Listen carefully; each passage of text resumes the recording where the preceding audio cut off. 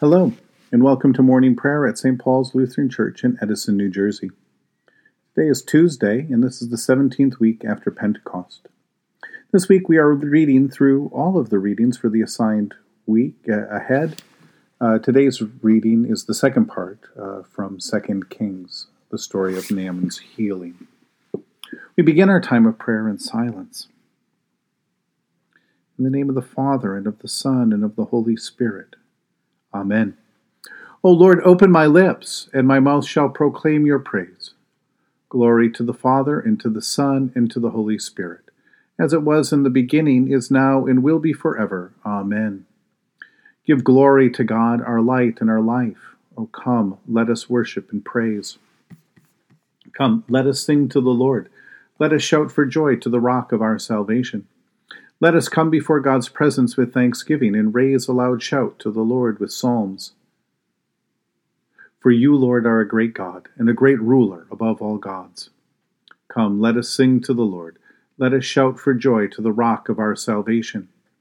In your hand are the caverns of the earth. The heights of the hills are also yours. The sea is yours, for you made it, and your hands have molded the dry land. Come, let us sing to the Lord. Let us shout for joy to the rock of our salvation. Come, let us worship and bow down. Let us kneel before the Lord our Maker. For the Lord is our God, and we are the people of God's pasture and the sheep of God's hand. Come, let us sing to the Lord. Let us shout for joy to the rock of our salvation. Long ago God spoke to our ancestors in many and various ways by the prophets, but in these last days God has spoken to us by a Son. A reading from 2 Kings, chapter 5, beginning this morning at verse 4. So Naaman went in and told his lord just what the girl from the land of Israel had said, and the king of Aram said, Go then, and I will send along a letter to the king of Israel. He went, taking with him 10 talents of silver, 6,000 shekels of gold, and 10 sets of garments. He brought the letter to the king of Israel, which read, When this letter reaches you, know that I have sent to you my servant Naaman, that you may cure him of his leprosy. When the king of Israel read the letter, he tore his clothes and said, Am I God to give death or life, that this man sends word to me to cure a man of his leprosy? Just look and see how it is that he is trying to pick a quarrel with me. But when Elisha, the man of God, heard that the king of Israel had torn his clothes, he sent message to the king, Why have you torn your clothes? Let him come to me, that he may learn that there is a prophet in Israel. So Naaman came with his horses and chariots, halted at the entrance of Elisha's house. Elijah sent a messenger to him, saying, Go, wash in the Jordan 7 times, and your flesh shall be restored, and you shall be clean. But Naaman became angry and went away, saying, I thought that for me he would surely come out, stand and call on the name of the Lord his God, would wave his hand over the spot and cure the leprosy. Are not Abana and Pharpar, the rivers of Damascus, better than all of the waters of Israel? Could I not wash in them and be clean? He turned and he went away in a rage. But his servant approached him, and he said, Father, if the prophet had commanded you to do something difficult, would you not have done it? How much more when he said to you was, Wash and be clean? So Naaman went down, and he immersed himself 7 times in the Jordan, according to the word of the man of God. His flesh was restored, like the flesh of a young boy, and he was clean.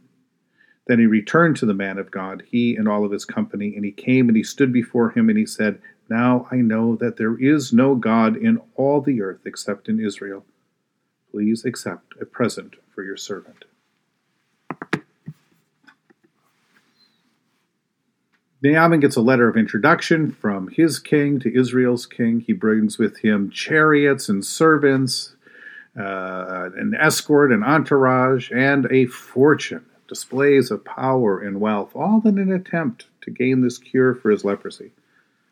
And yet, when Elisha, the prophet that the slave girl had talked about, gives Naaman orders to go and wash 7 times in the Jordan to be cleansed of his disease, Naaman is offended. Naaman's servant reminds him that he was prepared to answer riddles, empty his treasure, perform tasks and feats of strength of body and spirit, endure all kinds of strange spiritual things, waving over his hands, shouting up and down, calling on the name of the Lord. And now it simply comes to him by taking a bath in a humble river that waters the land of the people that he himself has conquered.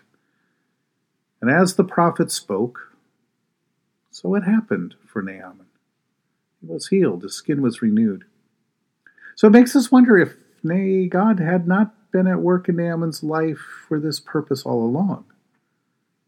God's blessings were not simply for the sake of making Naaman rich or successful or powerful or all the displays of power, but to heal and to reveal himself as the one true God whose power hides in weakness and humility.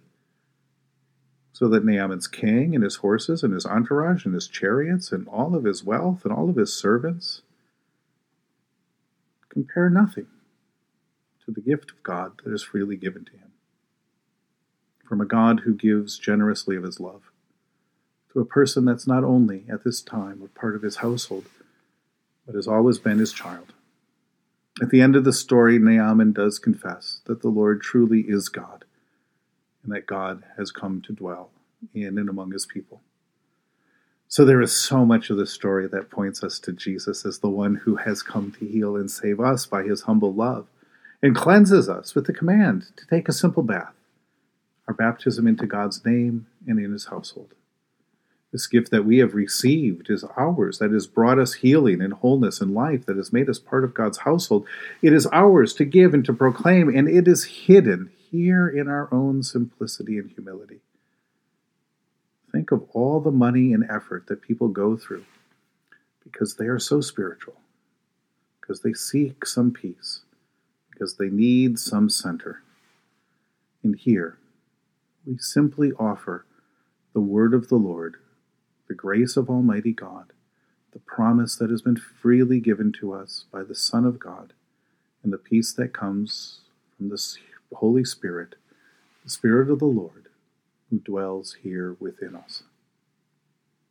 Who do you know who is like Naaman, searching and searching? Maybe that's even you this morning.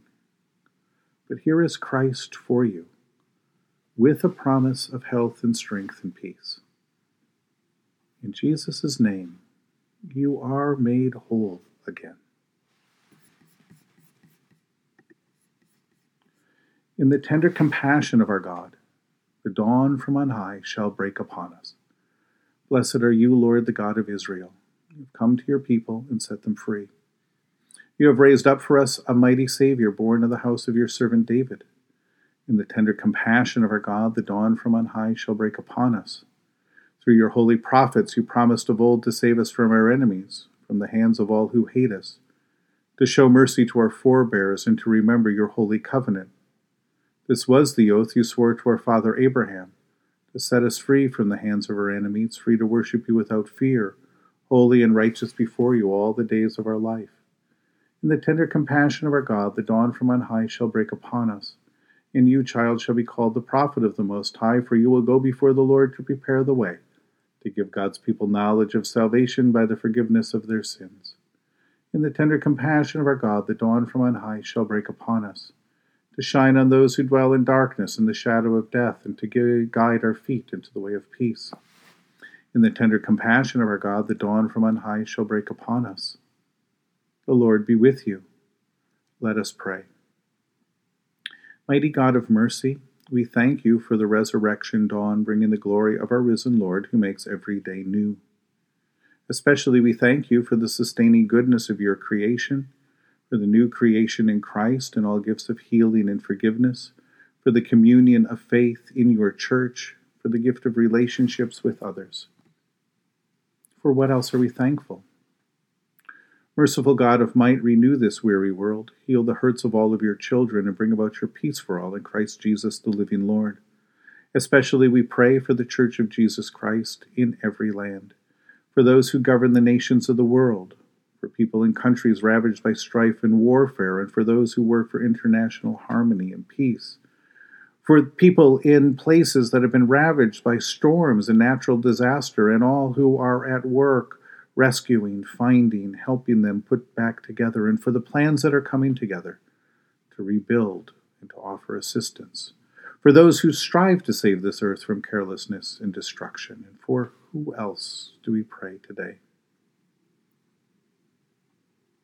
We give thanks to you, Heavenly Father, through Jesus Christ, your dear Son, that you have protected us through the night from all harm and danger. We ask that you would also protect us today from sin and all evil, so that our life and actions may please you. Into your hands we commend ourselves, our bodies, our souls, and all that is ours. Let your holy angels be with us, so that the wicked foe may have no power over us. Lord, remember us in your kingdom, and teach us to pray. Our Father, who art in heaven, hallowed be thy name. Thy kingdom come, thy will be done, on earth as it is in heaven. Give us this day our daily bread, and forgive us our trespasses, as we forgive those who trespass against us. And lead us not into temptation, but deliver us from evil. For thine is the kingdom, and the power, and the glory, forever and ever. Amen. Let us bless the Lord. Thanks be to God. Almighty God, Father, Son, and Holy Spirit, bless you now and forever. Amen. Go forth into the world to serve God with gladness. Be of good courage, hold fast to that which is good. Render to no one evil for evil. Strengthen the faint-hearted. Support the weak. Help the afflicted. Honor all people. Love and serve God, rejoicing in the power of the Holy Spirit. Thanks be to God.